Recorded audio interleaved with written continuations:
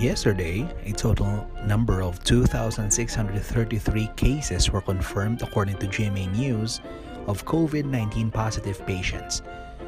Out of this number, 107 deaths were counted and only 51 recoveries.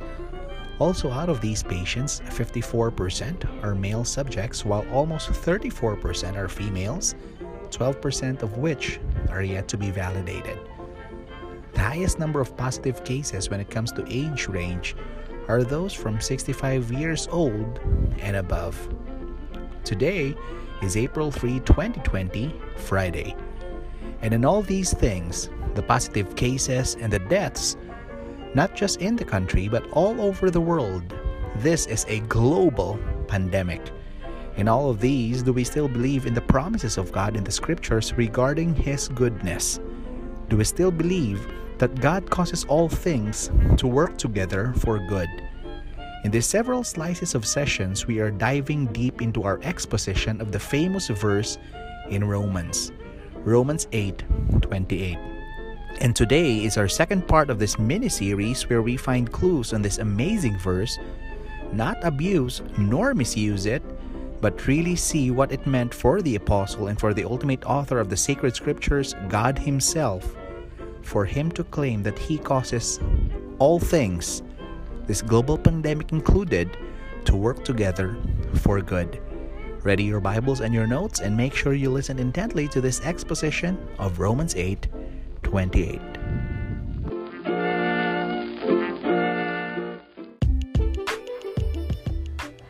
Hey, Twister Hover here, and I'm so excited to share to you stories, anecdotes, and truths from the sacred writ that intertwine with our daily realities.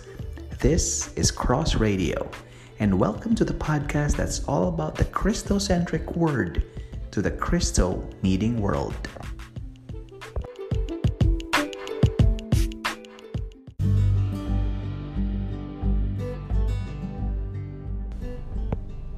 Awesome day, beloved.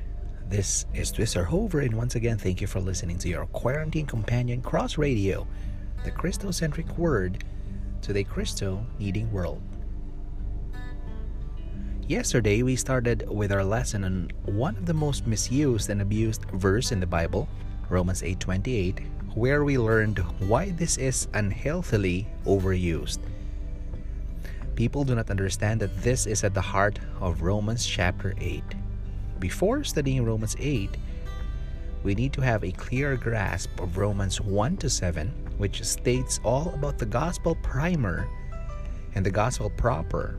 In these chapters, we get to see the fullness of man in Adam, the perfection of the law, the falling short of God's glorious standards, everyone sinning against God, and people are not really seeking after God. And yes, Jesus Christ, embodying the perfect, amazing grace of God. Grace is the one seeking, not us. Grace has to initiate contact first. Grace loved us first. Thus, through faith, we receive the saving grace of God in Christ Jesus, our Lord. Thus, in chapter 8, we start, quote, "Therefore there is now no condemnation for those who are in Christ Jesus," end quote. That's Romans 8:1, NASB. Now we understand that the book of Romans is not simply a treatise for everyone, just as the entire Bible is primarily, in Graham Goldsworthy's book title, a Christian literature. You will never truly understand the whole of Scripture apart from knowing the Christ of the covenants through the gospel message of His own life, death, and resurrection. Once you respond in faith and repentance to the gospel of the cross, you get to see the entire Bible differently now. It's not a book that merely narrates epic stories on par with Greek mythologies, not a book that gives good advices how to be comfortable, how to be healthy, wealthy, and problem-free. It's not a book of explanations and assumptions. Beloved, the Bible is God's word, primarily for the sanctification of His people, that in faith they will grow up to be more like Jesus Christ and thus give maximum glory to the one true, worthy God of the covenants. When we see it from this perspective, we now see Romans 8:28 differently. It's not cheaply a cute verse that gives comfortable feelings to the downcast, although it can. But it is not the major point. This verse leads us to the reality that the God who knows what He is doing in and through the life of a believer, from saving them to sanctifying them up to their glorification. Is everything really good? Without getting to the context of this verse, we will answer this very differently. We need to have a clear grasp of a verse's context because, listen to this, a text taken out of context is a pretext. Context is key. Context is king. Let's read this verse now in context. Romans 8:28-30, NASB. And we know that God causes all things to work together for good to those who love God, to those who are called according to His purpose. For those whom He foreknew, He also predestined to become conformed to the image of His Son, so that He would be the firstborn among many brethren. And these whom He predestined, He also called. And these whom He called, He also justified. And these whom He justified, He also glorified. Again, this is from Romans 8:28-30, NASB. See here the importance of understanding the whole scriptures. God has chosen a people for Himself. He has predestined and called and justified them all in this magnificent Ordo Salutis, or the order of salvation. Thus, when you understand you are His, you get to see everything not from the perspective of pain, but now from the vantage point of purpose. Yesterday, we studied the clause, to those who are called according to His purpose. We have entitled our first point, God's purpose for the called. We start with purpose. We begin with the end in mind. Yesterday, I shared how one of my favorite authors, John Irving, writes a novel. He always starts with the very last sentence. When he's satisfied with his last sentence, all the rest of his chapters, all words, lines, chapters, the entire storyline, is now tracing the dots towards the last sentence. I find this quite analogous to God's grand purpose. Everything, yes, everything, every molecule, history, event, happening, every movement is under God's good purpose. Does this mean our motion and reactions are by God? Nope. We are still humanly responsible, for it. But God sovereignly overshadows all these things with His purposes. What we might use for evil, God is using for good. For good? This is actually the title of our 3-part series. I don't know if this will be 2-part or 3 parts. I hope that we will finish this today. Let's look at this verse once more. Romans 8:28. And we know that God causes all things to work together for good, to those who love God, to those who are called according to His purpose. Wait. The question is really important. Is the global pandemic, COVID-19, good? Beloved, the answer is a resounding no. Just as the Holocaust or the bubonic plague or the governments in different nations or any other will not be considered good because of its reality, that it is in any way evil. The phrase here that we are looking is not all things are good. Remember, when you are studying a certain passage of scripture, always remember to simply look at the use of words or what words are being used. The phrase here is not all things are good. But God causes all things to work together for good. There is a big difference. Let's continue with our study. If our first point is to those who are called according to His purpose, or God's purpose for the called, our second point is focusing on the clause, quote, to those who love God, end quote. We entitled the second point, The Christian's Love for God. How do we tangibly know that we are called according to His purpose? Our answer is love. Love towards God, to those who love God. In fact, when you look at this from this very important perspective, those who are called describes them from the divine side. Those who love God describes the Christian from the human side. We do not know whom God has actually called. We can only see those who love God. And in loving God, we see that because if one person truly loves God, that is a gift from God who has purposed His people to love Him in return. Take note that those whom God calls are those who in effect love God. Loving God, listen to this, is a result of God's amazing grace. In the first place, we ought not to love Him due to our sinful nature, to our rebellious nature, and because of enmity, separation, or ill feelings against God. We do not love God. What we love, according to John chapter 3, Jesus was clear with this. We love darkness. When God calls someone, He changes the heart of that individual, giving that person from the heart of stone to having the heart of flesh. He called us. He loved us first. Thus, we can say, together with John, we love because He first loved us. This is a quote from R.C. Sproul, and I love this.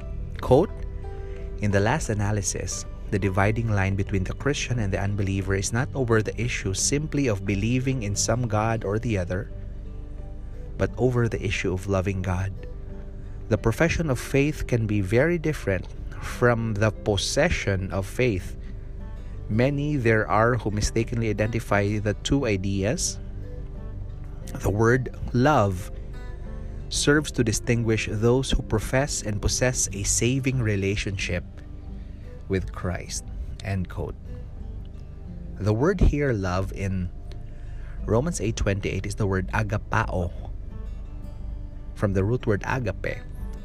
This means to love unconditionally and sacrificially, and ultimately describes the love which God Himself is. Not just with which God Himself has, but this is the very love whom God is. Agapao is not sentimental or emotional love, but represents an obedience as an act of one's will. Loving God means obedience to His commands.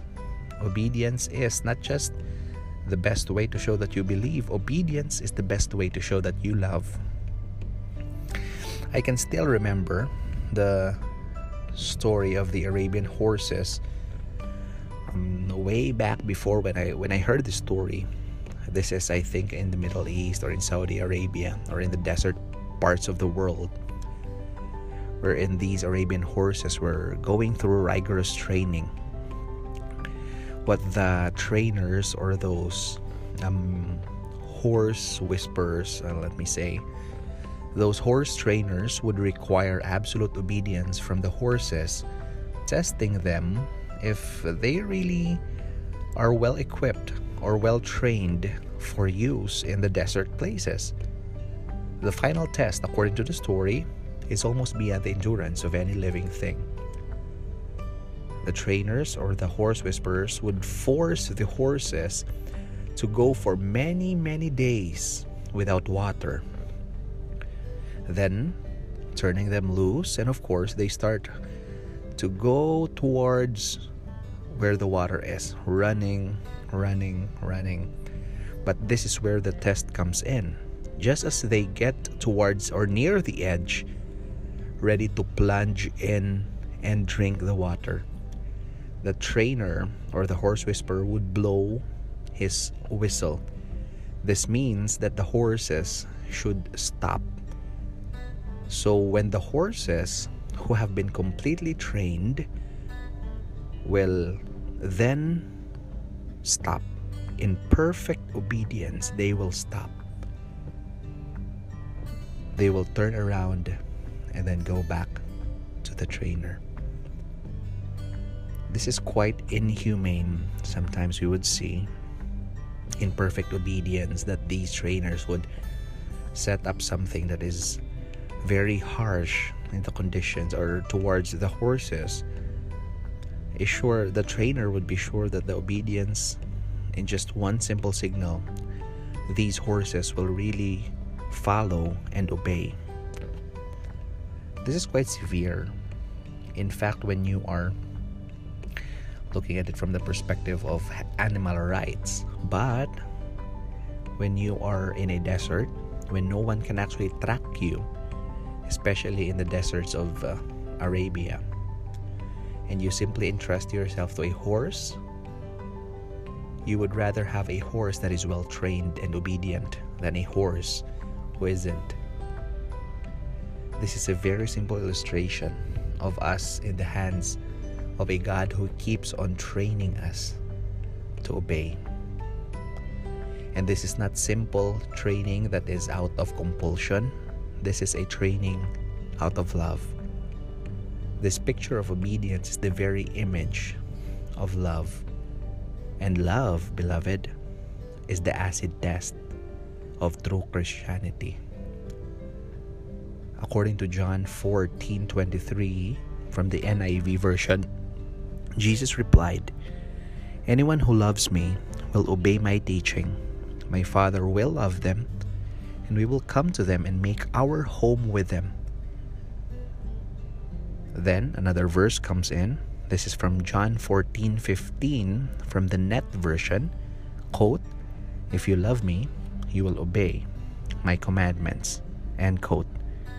In our cultural context, now we see that Romans 8:28 points us to the reality that in this global pandemic, we will have a full grasp of life's purpose as we begin to obey the God of purpose. Obedience out of love is key. I will say this once again. Beloved, if you are listening right now, please, now I have a very simple request. I hope that you are listening even up to this point. But if you have listened to this, please share, or can you share this Spotify podcast entry with the status, "Obedience out of love is key." Again, obedience out of love is key. We may not understand why at this very moment, but we keep on loving Him. Out of this love, we will grow in knowledge and grace. This is now what we call relational maturity, that we will draw near to God, and everything that is happening all around us draws us towards understanding what God means when He says something is for our good. We learn goodness out of the process of growing intimately with Him. We grow in love, and thus we know what is truly good. Why are most Christians clamoring, not knowing, even pointing their fingers on God's face, blaming Him that all things are bad? Some would even post on Facebook all the negatives. In fact, I don't have any problem with people posting negatives. But ultimately, we need to be very careful, because what we post, what we say, what we feel, how we react, shows how we know if God really has a good purpose for each and every one of us. Why are we blaming God? Ultimately, if we know that God is sovereign, then the person to blame is God Himself. Why are we blaming God? Because sometimes we haven't grown intimately with Him. Only those who grow in intimacy, in grace, in love with Him can powerfully claim, quote, that God causes all things to work together for good, end quote. Thus, in this pandemic, our key to understanding what good is being in love with a God whose purposes will forever prevail. Obedience out of love is key. What then is, quote, good, end quote? Beloved, we'll know again tomorrow. Part 3 will be tomorrow, wherein we will finish studying the exposition of Romans 8:28. We will study the rest of the clauses, and we know that all things work together for good. We have understood one important thing, or two important things, for the past 2 days: that God's purpose for the cold will prevail, and the Christian's love for God will grow and grow more intimately out of obedience. Thank you so much. This is Twister Hover once again for another edition of Cross Radio, your quarantine companion. Thank you very much for listening. And if you're truly listening here, please do comment or give your suggestions or give your insights on what you have learned in the past few days, and email me at twisterhover@gmail.com. Again, that's twisterhover@gmail.com. Please email me. Thank you so much, and thank you for listening. Have a good and godly day.